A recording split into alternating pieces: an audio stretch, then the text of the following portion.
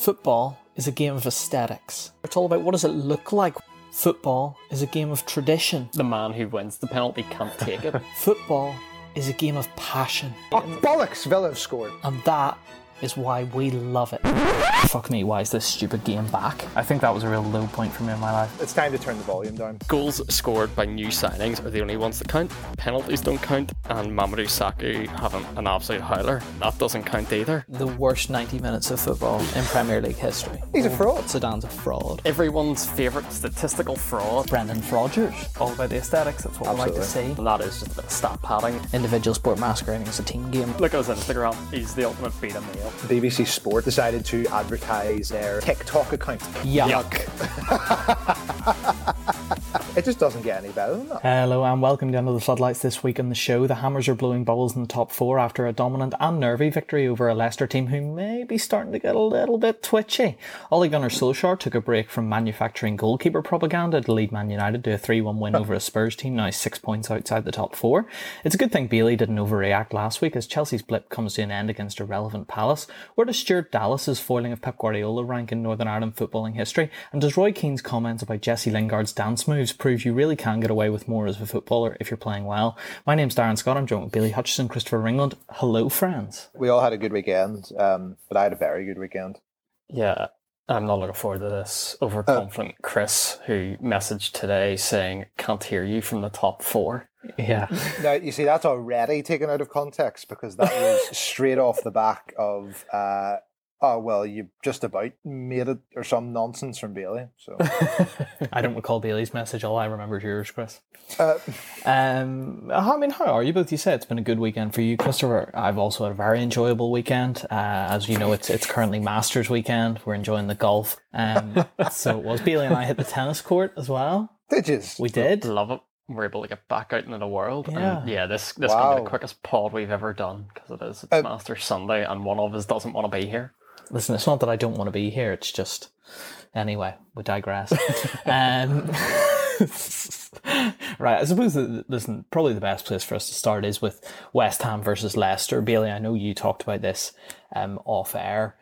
Kind of a win-win for or a lose-lose for Christopher, a win-win for us. You know, if West Ham were to win the game, it's fantastic for Christopher. West Ham go into the top four and brilliant, but also on the flip side of that, it would mean that Leicester are dragged right back down into this battle for top four. It's kind of getting into shit themselves season. It could be getting a little bit awkward for them.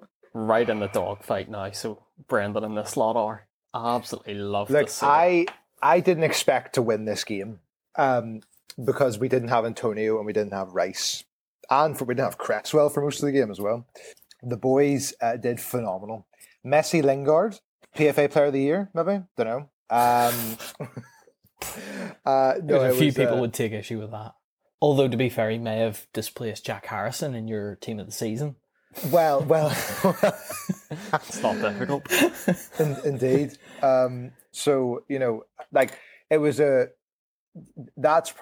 may prove to be the most important result because we still have to play Everton and Chelsea, but the rest of the games I'd be relatively confident that we can keep momentum. But the top four race, this is my issue, right? It doesn't get any better than this for me. You know, like yous can still go, still the Champions League, so we'll fight for the title in other seasons. This is literally since 1982, the best season West Ham have ever had, and so it's not going to get any better than this. I tell you, I like the confidence coming from you, Chris. I thought West Ham definitely first half were unbelievable. Yep. Lingard's put me in a real awkward position because we're 7 games left, and I'm starting to think, as you were mentioning there about team of the season candidates, and I was trying to think today about who I would potentially put in mind now and then try and work around that. And I was trying to work out what my deciding factors are. And one of the things that I was I wanted a player who was consistent in the team every week. But then I have to put Lingard in, and he's only played half a season here. The guy is on absolute fire. It's not fair to the rest of us at the minute. Yeah, I mean, there's a lot of different ways I could go with this game. I think praising Lingard's fair, and I'll probably touch on that first before we, flip this around and talk about how terrible Leicester are. Roy Keane made a comment about Jesse Lingard that I think really highlights how quickly things have turned around for Jesse. They comment obviously on that dance that Lingard did after one of his goals. Oh, wow. And they asked Roy Keane about it. Roy had a smile and a chuckle and said, when he scores goals, you have to give him credit. Right? Now, Roy Keane is the same guy who absolutely ripped into Jesse Lingard a few years ago for launching a clothing line the same week they lost to Liverpool at Anfield.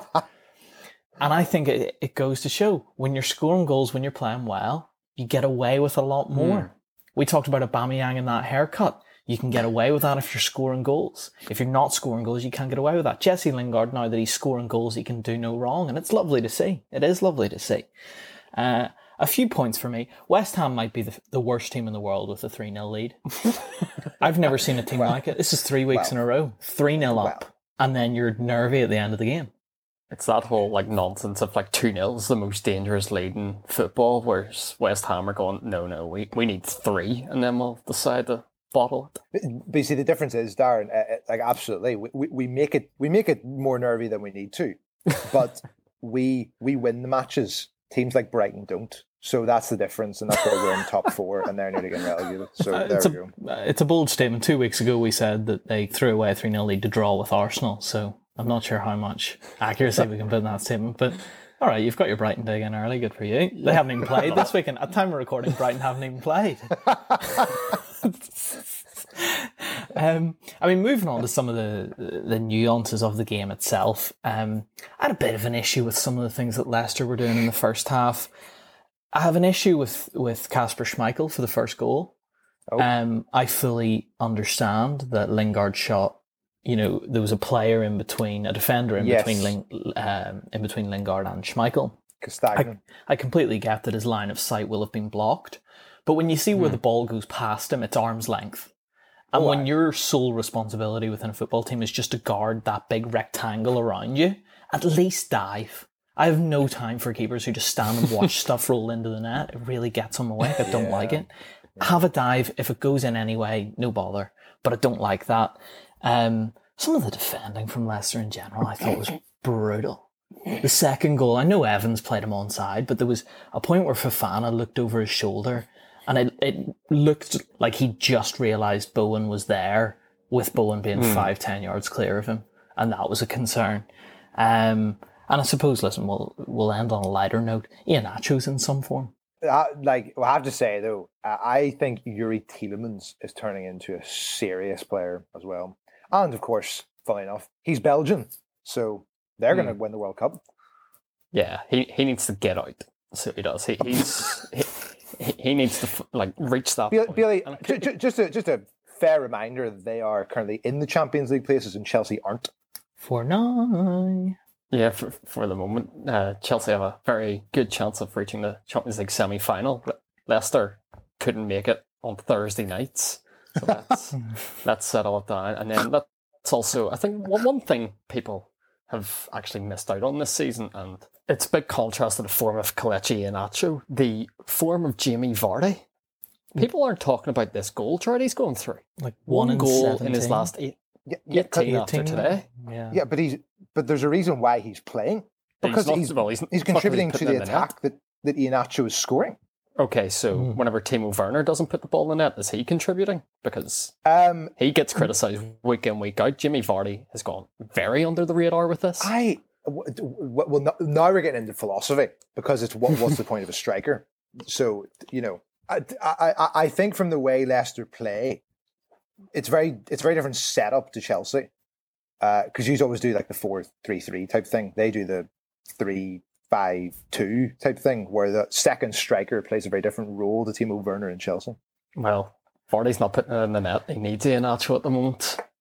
What I did quite like about Iheanacho's first goal, I don't know if you clocked Fabianski after that goal went in. The guy rifled about 3 half volleys, as the ball rebounds out from the net. Caught 3 volleys so sweet. straight afterwards, kicking it in frustration, which, as we've talked about before, if you show that you're angry, that of course means that you care more than everybody else. Yeah, fans love it. So they do. Yeah, just to come back on Jamie Vardy. Obviously, we're not for stats in this podcast, but Except when it suits us. In the interest of truth, Jamie Vardy has played 24 games, sub for 3 in the Premier League this season, scored 12, 7 assists. It's not bad for a 34-year-old, you know. I'm just saying, like, one in his last 18, everyone's very quiet. And I hope people start to chirp up as Leicester start to bobble it here, because they're a team that should have finished third last season, and a team that should have finished third this season are now right in the mix.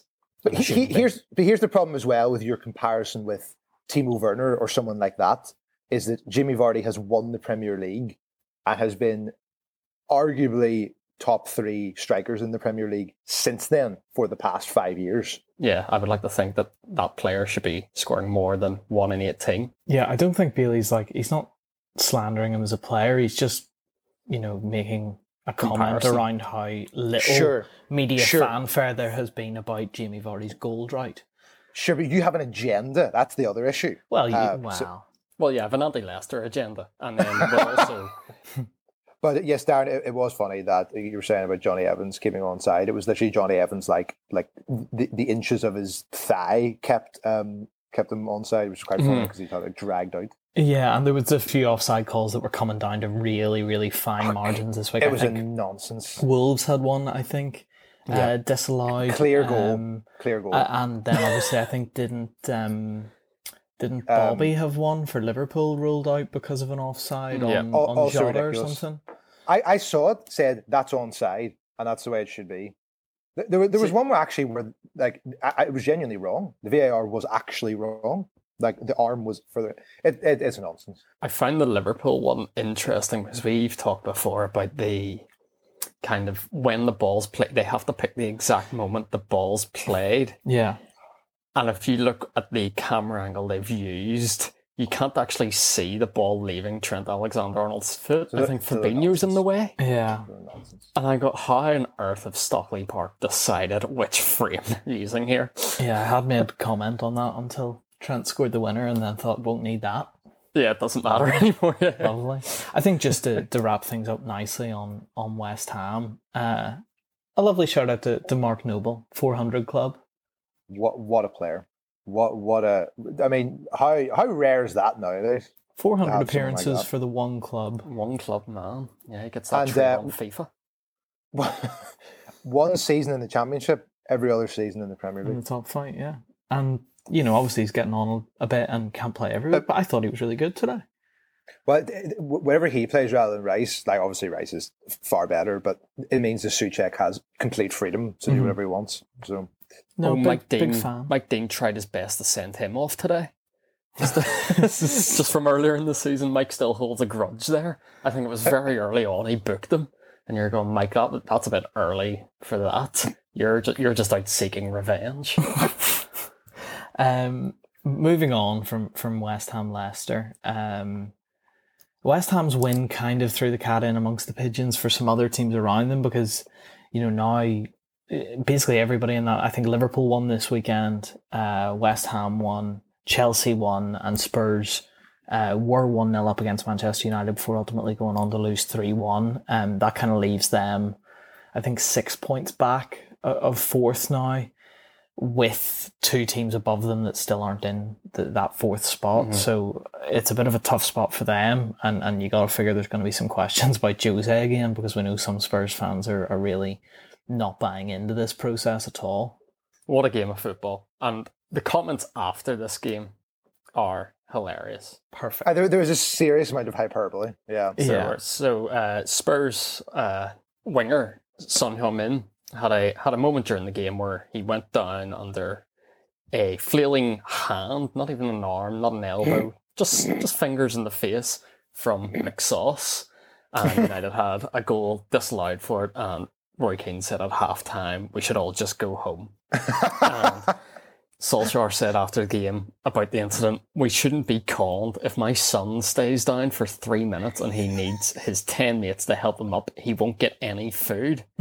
Which then prompted one of the most bizarre quotes I've ever seen from Jose Mourinho. And Jose's had a fair few, where he said, "Sonny is very lucky that his father is a better person than Ollie, because a father, you don't always have to feed your kids. It doesn't matter what they do. If you have to steal to feed your kids, you steal." I've told Ollie what I think about his comments. It's one of the most bizarre things I've ever heard from him.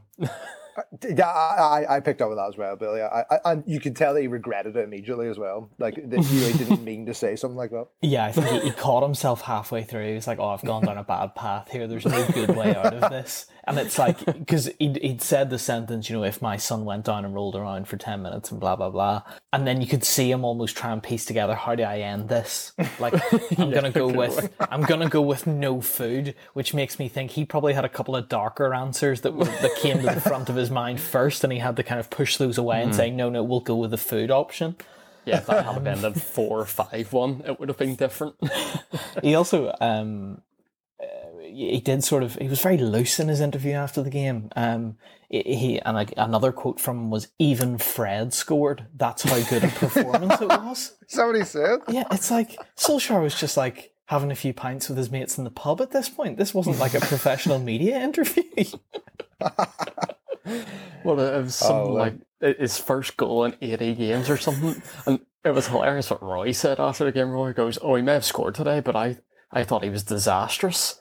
You're on, Roy, they've won 3-1. He must have done something all right.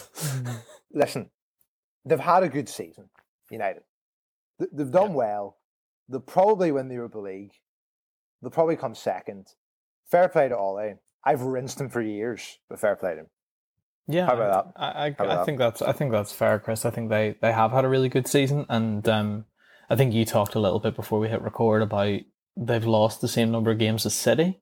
Yes. Yep. So like 3 or 4 games of where you score in the last minute and you win or rather than lose, or draw rather than lose, could have been a much closer title fight. Yeah, it's fine margins. They're right in and around it. And obviously, if they could get themselves somebody like a Harry Kane next season, somebody like that, they're going to push right on. I think they also probably need a centre back partner for Maguire. Quite a couple. Yeah, and obviously the goalkeeping situation. Did you see Solskjaer, him getting caught on video this week? Did you see this? I heard that there was some chat, but I didn't know what it was. There's a video from the United training pitch, and it's watching the players do sort of their warm up lap, and you can hear a voice that sounds a lot like Solskjaer. Now you don't see who it is, so we can't say for definite, but if you listen to it, it sounds a lot like him. Caught on video asking photographers at the training ground to get some smiley photos of the goalkeepers together. There's a war zone around here in the press. Unreal. A great presence of mind. Love that. I'm a big fan of that, so I absolutely love it. Always got that going on. But I thought fantastic from Dean Henderson today. Massive fan of this guy. He's a great goalkeeper. Yeah, thought he made some cracking saves. I thought there was times where, like, he's vocal as well, which I think is now important with goalkeepers. Like, you can hear him telling everyone, "Get up the pitch, come on, let's waste a bit of time here" and stuff. Big fan of him. Maybe the most important save that he made as well. He made a save with his feet, which then allowed Martin Tyler to say, "That's a De Gea save." Of course. So now he's got everything. Of course. When's Martin going to hang up the boots? Like, we all have to just enjoy the football sometimes. We don't get to be involved our whole lives. Hopefully he does it around the same time as mate Gary beside him. Hopefully he takes him with him. Because Billy, I love Gary. I love Gary Neville. Honestly, see, after that 30-minute video went up earlier in the week of Neville and Carragher complaining about the England squad, that's all the two of them have done, making it all about themselves. I because that was the West Ham United football coverage. Yeah. I dispute that. That was Carragher. But it was the whole thing. It's the fact that it carried on. The Liverpool game yesterday, where we'll talk about it a bit later, obviously, where Trent scored. And Carragher goes, "How do you like that, Gary Neville?" And then today, whenever Greenwood scores, because Neville had him in the team, Neville starts chirping up. Like, it's stuff that we do, but they're on, like, these are professional pundits. We're just opinionists. So we are. We're commenters. Fanalists. Yes, exactly. These guys are being paid a wage here. Yeah, I don't think, like, YouTube has helped. Because if you think, like, commentators pre-YouTube era were really just commentating on the game. Now we've talked about it. Martin Tyler this year, he's tried to create somewhat of a personal brand, and he's able to, on YouTube, here's his, he's all about the one-liners and stuff, because now things get clipped, obviously, and whatever. So I don't think YouTube's helped the professional punditry scene, because now everyone's trying to come up with things that have replay value. Yeah. So that's 100%. A problem. No, I think just before we move on elsewhere, just another player to single out for praise there. I thought Edison Cavani was fantastic. Mm-hmm. I thought this was one of those performances where I was kind of like, if this guy had have come to the Premier League in his prime, remember around the time he would have been at Napoli? Yeah, because it was a great header for his goal. I seen him chirp I think it was Eric Dyer at one point. He was chirping, and I was like, I absolutely love what I'm seeing here from him. It's that, like, South American rage, but then he'll go and get a goal. I thought fantastic from him, and I think he's got 6 or 7 goals in the league, and will definitely a player we would have loved to have seen in his prime in the Premier League. This is what he can do against Tottenham. Moving on, actually, a shock result for the other Manchester club this week, and one of our own, so to speak, doing a bit of damage to Pep Guardiola. I don't think anyone saw a 2-1 Leeds result happening against runaway league leaders Manchester City. This can be, it can't, so this is where your nonsense expected goals goes out the window about how you explain football. Leeds had 2 shots and scored 2 goals. That's the first thing. Second thing is, that was the ultimate tactical, it was literally like chess. I don't know if you noticed this during the game, but I think every sub that was made was for a player in a different position from both teams. So, for City, they took off Ake and brought on Gundogan. They brought off Mendy and brought on Foden. And Leeds, after the captain got sent off at half-time, Liam Cooper, so they had to take off Bamford and bring on Struijk. And then Koch came on for Roberts, which is a different position, and Rafinha came off for Shackleton, because they kept on moving everybody around the whole time. And lo and behold, young Dallas comes through the middle, unannounced. Fernandinho doesn't see him, and the game's won. And Pep bows to his master. I mean, a huge day for Northern Ireland. Obviously, a country who... Darren, were you aware before this season that Stuart Dallas existed? Yes, I was aware of who Stuart Dallas was. Yeah, I mean, I have watched Northern Ireland play before. I recall we went to the fan zone during the Euros. And I think Gareth McCauley might have scored. And it was a great time. There's the stuff. It was a great time. And Stuart Dallas was probably involved then, because the Northern Ireland team doesn't really change in the last 10 years. Now, the thing about that, right, all bias aside about Northern Ireland, the guy's an absolute engine. The guy is probably the fittest player in the Premier League. I'm not even exaggerating about that. Oh, absolutely, especially for the second goal. This is 90 minutes in against a Pep Guardiola Man City. Leeds haven't seen a great deal of the ball, and I think he actually had there was 2 of these attempts quite late on where he's had to run the entire pitch to get on the end of them. He, phenomenal. My only criticism is fantastic. He can score twice for Leeds. I can't remember him ever scoring twice for Northern Ireland. That's because he has to play right back for Northern Ireland, because he's the ultimate utility man. I suppose, you can just put him anywhere on the pitch for Northern Ireland. He is Milner. He is Milner Martin. That's probably a fair comparison. I think although he's quicker than Milner, I don't see Milner finishing the winner, the second goal. I don't see Milner, outpacing John Stones and putting it through the legs of the goalkeeper. So I think, credit where it's due. And just on your point of expected goals going out the window, Leeds' expected goals for this game was 0.23 compared to Manchester City's 2.24. Moving on, do you want to talk about the Liam Cooper red card? You talked about it there a little bit, Chris. Where do you stand? I'm interested actually to hear, Chris, where you stand on that. Is that a red card? Red card. It's a bouncing ball. which No. he plays, and then catches Jesus on the follow through, and it's quite high up the leg, which is why I think he was originally given a yellow card, and then it was VAR overturned it. And I have to say he's though, all like red. as a defender, he passes the eye test. I mean, the guy. I mean, it's not just the tattoos and the kind of like a bit of stubble.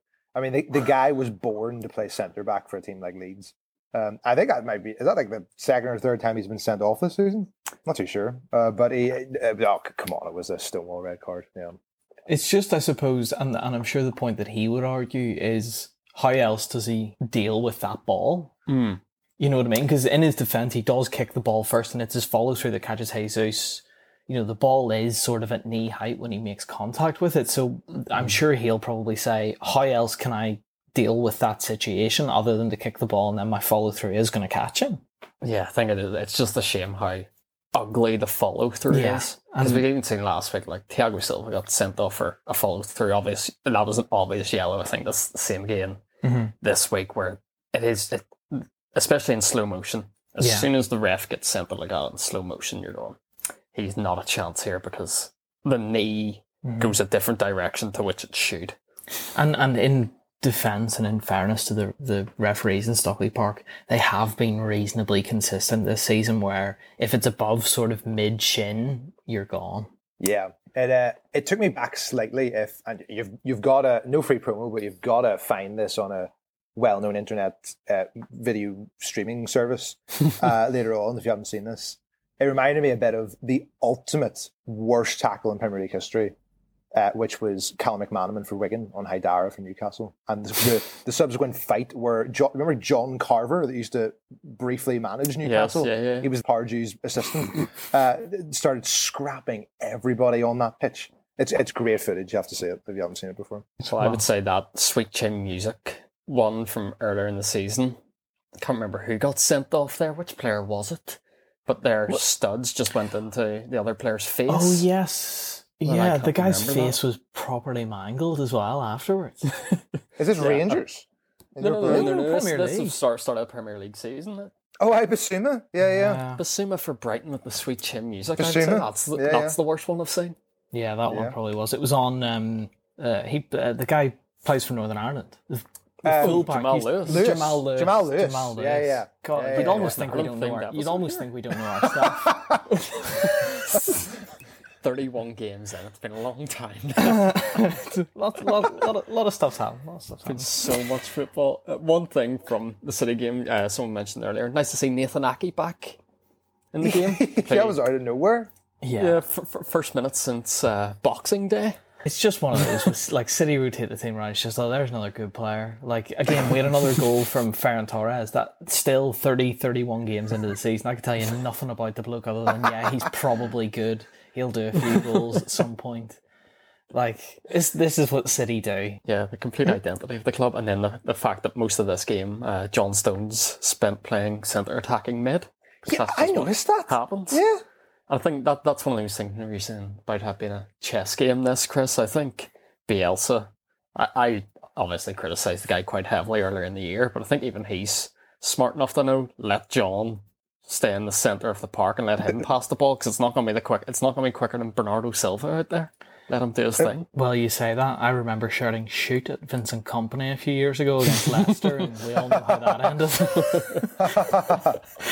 Anyway, do you guys want to touch very quickly on, obviously, Christopher, you've had a wonderful weekend. The club that you've chosen to support is up into the top four. The clubs that Bailey and I have chosen to support aren't quite there, but are there or thereabouts. Do you want to quickly touch on Chelsea and Liverpool? Very happy to. Yeah, as you said in the intro, glad I didn't play the blame game last weekend. Just a blip, no need to blame anyone. And I'm quite glad that my Instagram boycott of Kai Havertz's accounts have clearly caught his attention. Because the guy finally woke up a bit against Palace, who, at half time, they're on the beach. Yeah. That is a team booking holidays as we speak. Their season is over. It is pointless. They're in the grey area of, yes, they nothing matters. It doesn't matter what they do. It doesn't matter. And they've got enough international players in their side for people to be going, I need to hit a bit of form for the Euros, because even I think the only one in there really is Benteke, and he knows he's not on the bench. Right. Yeah, but Billy, you must have noticed how seething Gary Cahill was when we were like 3-0 down, though, because Chelsea, of all the teams to be done over in this way by. Two years in a row. 2 years in a row, Gary's had a stinker against Chelsea. Last season, you may recall the sniper that shot Gary during the game on his hamstring, and it just exploded in front of our eyes. And I think Giroud scored. Tough scene. And then, there was a few moments in this game. I think Mason Mount done him. I think there was a point, I think for the free kick, Zuma's just better in the air than him. You know, that's just the way it is in terms of athleticism. Gary's about 35. Yeah. Still looks good for 35, but he's not going to be Kurt Zuma in the air. Just a tough afternoon all round for him. I think probably fair to say as well, Kai Havertz was very good. Looked really classy at times, which I like. That finish, touch of class. The ball that was played over the top where he just, his first touch is up and over one of the Palace defenders to get a shot off. I mean, if that had gone in, that's in our sort of contenders for the awards show at the end of the year. Absolutely. Yeah. The guy had one of those afternoons that is going to really help the YouTube compilations at the end of the season. You know, that's what it's all about at the end of the day for the modern footballer. Like that touch over, that was fantastic. There was a couple of other great touches. I think my one thing, and it's what I wanted to achieve with the Instagram boycott of him, I want to see a bit more aggression from him, because he could have had 3 or 4 here. But I think even that shot he had where he took it over the defender, just doesn't hit it hard enough at times. Even his goal, he kind of just passes it around Cahill and goes in. Yeah. So it does, but good to see him actually trying and seemed a bit happier at the weekend. Liverpool won against Aston Villa. Hey, congrats. Well done. Yeah. Yep. Again, can't take any credit for it. Wasn't me. I gotta be honest, they didn't look very good. It was a bit of a nothing game, really. They're stunted by Grealish. They're a different. Yeah, they are. They're a different team. They just lack that bit of. They're still good defensively. I mean, they've conceded very few goals this season, but without Grealish, it's difficult. Watkins is great, but verging into that pointless territory, so they are, but they do have a few guys, Watkins, Grealish, whenever he comes back, aiming for the Euro squads, but very much their league position and points tally at the minute just does scream season's over. Yeah, they've really been hit. Without Grealish, I think they've dropped. They were sort of in the mix for Europe, I think, with games. They definitely were. Games in hand and things, and then just this run without Grealish has really set them back a little bit, which is a shame. But I think it'll still go down as a really good season for them.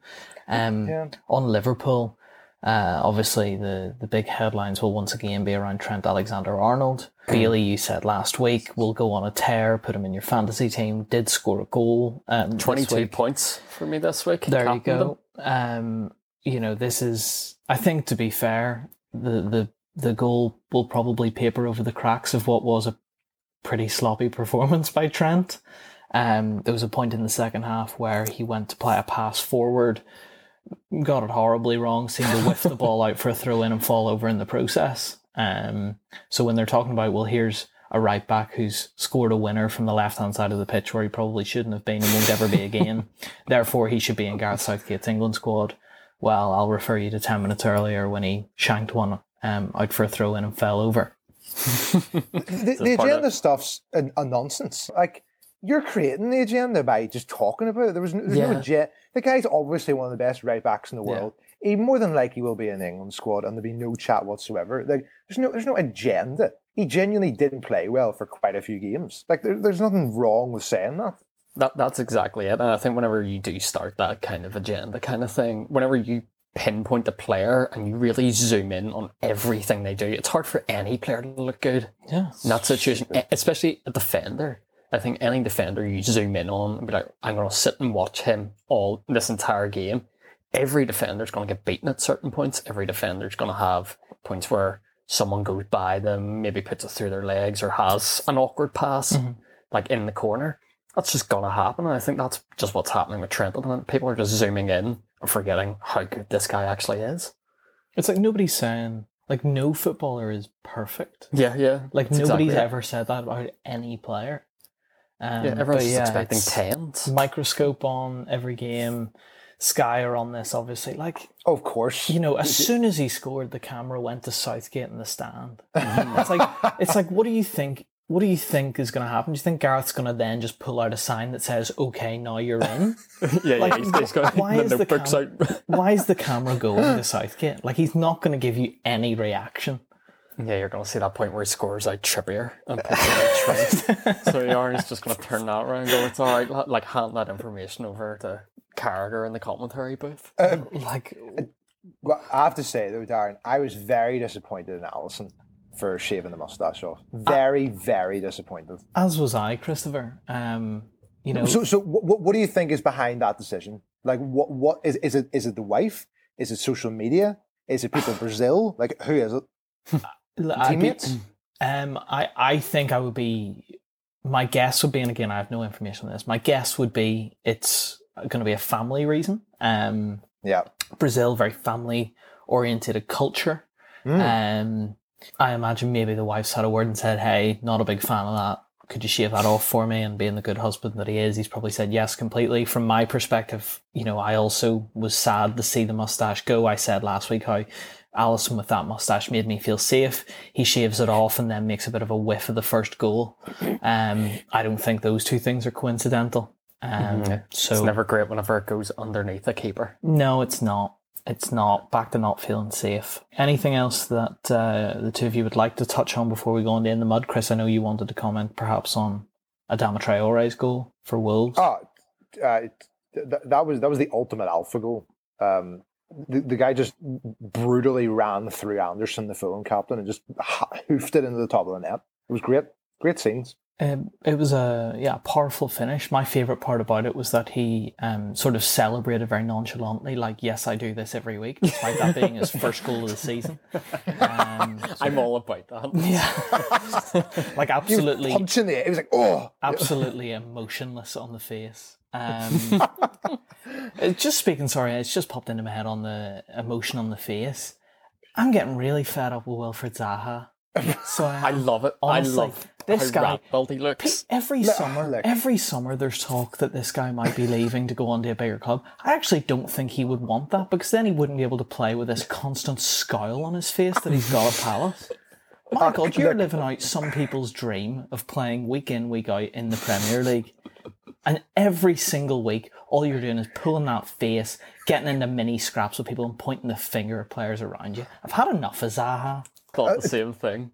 Like, this guy was supposed to be £70 million player the other season. Right now, the guy could play for anyone. I mean, on his day, he can. And look, like, if we're talking about last week, Harry Kane has done his duty at that club.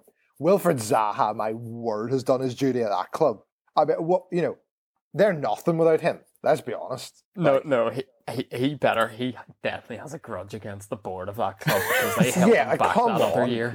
They did that year where he was half decent, and they were like, "Oh yeah, we want £70 million minimum for him," and then just have kept him hostage there ever since.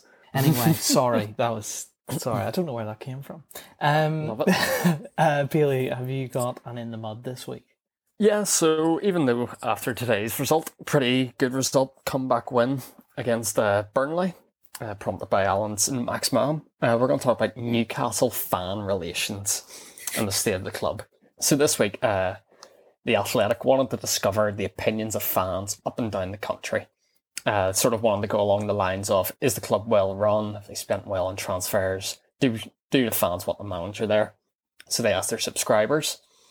And Steve Bruce's side ranked lowest in 5 of the 6 questions in this survey.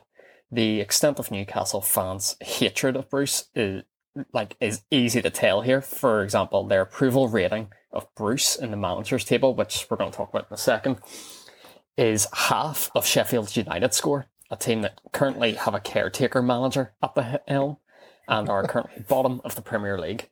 And then at the other end of the spectrum, Man City, who are running away with the league, their scores are reflected well amongst supporters who, in each of these things we're going to talk about, all questions achieved an approval rating of at least 90% from City fans. So first of all, the first question was happiness with club's performance this season. Number 1 was Man City, 2 was West Ham, and 3rd was Leicester. And the bottom 3, West Brom with 34.6%, Sheffield United with 32.2%, and Newcastle United with 27.3%. Next question was happy if the team's manager is in charge this time next year, which, good news on Merseyside, everyone seems to be happy. Everton, who can't believe their luck with Carlo Ancelotti, with 98.67, Liverpool with 98.4, and Leeds, sticking with Bielsa, at 98.1. And the bottom 3, West Brom again, 46.09. Tottenham Hotspur and Jose Mourinho with 45.7, and Newcastle a long way below that at 25.41. And then I thought this one was quite interesting. So I think team has a chance of winning a trophy by the end of next season. The top 3 were City, Chelsea, and Liverpool. Bottom 3 were Palace, Fulham, and then again Newcastle with 23.29. Just thought it was interesting because I think certain fans at this point have to think about if they get relegated, their chances of coming up, and does that count as the trophy there?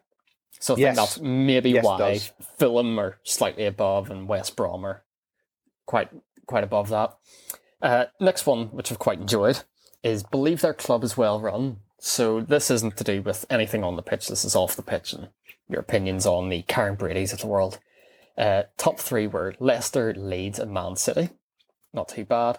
Bottom 3, West Ham, West Brom, and then Newcastle again with 23.91. And next up we have believe club has spent well on transfers in the past 12 months, a key part. And this is one where Newcastle aren't in the bottom 3, surprisingly. That'll probably be to do with like Callum Wilson coming to the club. Callum Wilson exclusively. There's no other reason for that. Top 3 here were Villa, City, and Leicester. Bottom 3 were Sheffield United, West Brom, and Burnley. Probably from the fact that Burnley just don't sign players. If it ain't broke, don't fix it. And lastly, an interesting one which I'm sure Chris is loving looking at right now. Thinks team plays entertaining football. Top of the list is Leeds with 95, second Man City, and 3rd Brighton. And bottom 3 for on this. Goodness sake. Bottom 3 on this are West Brom again, Crystal Palace, and in dead last with 21.14 out of 100, Newcastle United. So not looking great for Steve Bruce's men altogether. I mean, yeah, I would encourage anybody to go and look at some of these results of these surveys. I did have a few questions about the survey, and I know that you won't know the answer to them, but do you reckon, like, when the questions were asked will have had a factor on what the results are? So, for example, if you ask a Liverpool fan after the 7-2 against Villa, are you happy with your team's performance? More people out of emotion may say no. You know what I mean? Do you reckon like that could factor into it? So that's one of the first places my head went. Also, the most jarring part about all of this, you talked about the question, happiness with the club's performance this season. Yes. You said that Manchester City, were top of that list with 94.3%. Where are the 5.7% of morons who are unhappy with Manchester City's performance this season? Could win 4 trophies. And there's 5% of fans out there being like, not good enough, Pep. Yeah, exactly. They've not seen enough 8-0 or something this season. What is that nonsense about? Sure, Aguero hasn't been that good. At this point with Man City, it's nitpicking, isn't it? It's wild to me that was the most jarring thing that jumped out to me about all of that, really. I think it's really interesting. I mean, some of the stuff, like, you know, thinking the team plays entertaining football, you talk about the bottom 3, like Tottenham are 4th bottom. which again leads into these conversations. Like, there's a lot of Spurs fans who really aren't on board with Jose. Yeah, I thought that was the other thing that leapt out, other than the fact that everyone, like all Newcastle fans, are just not happy with everything going on at that football club.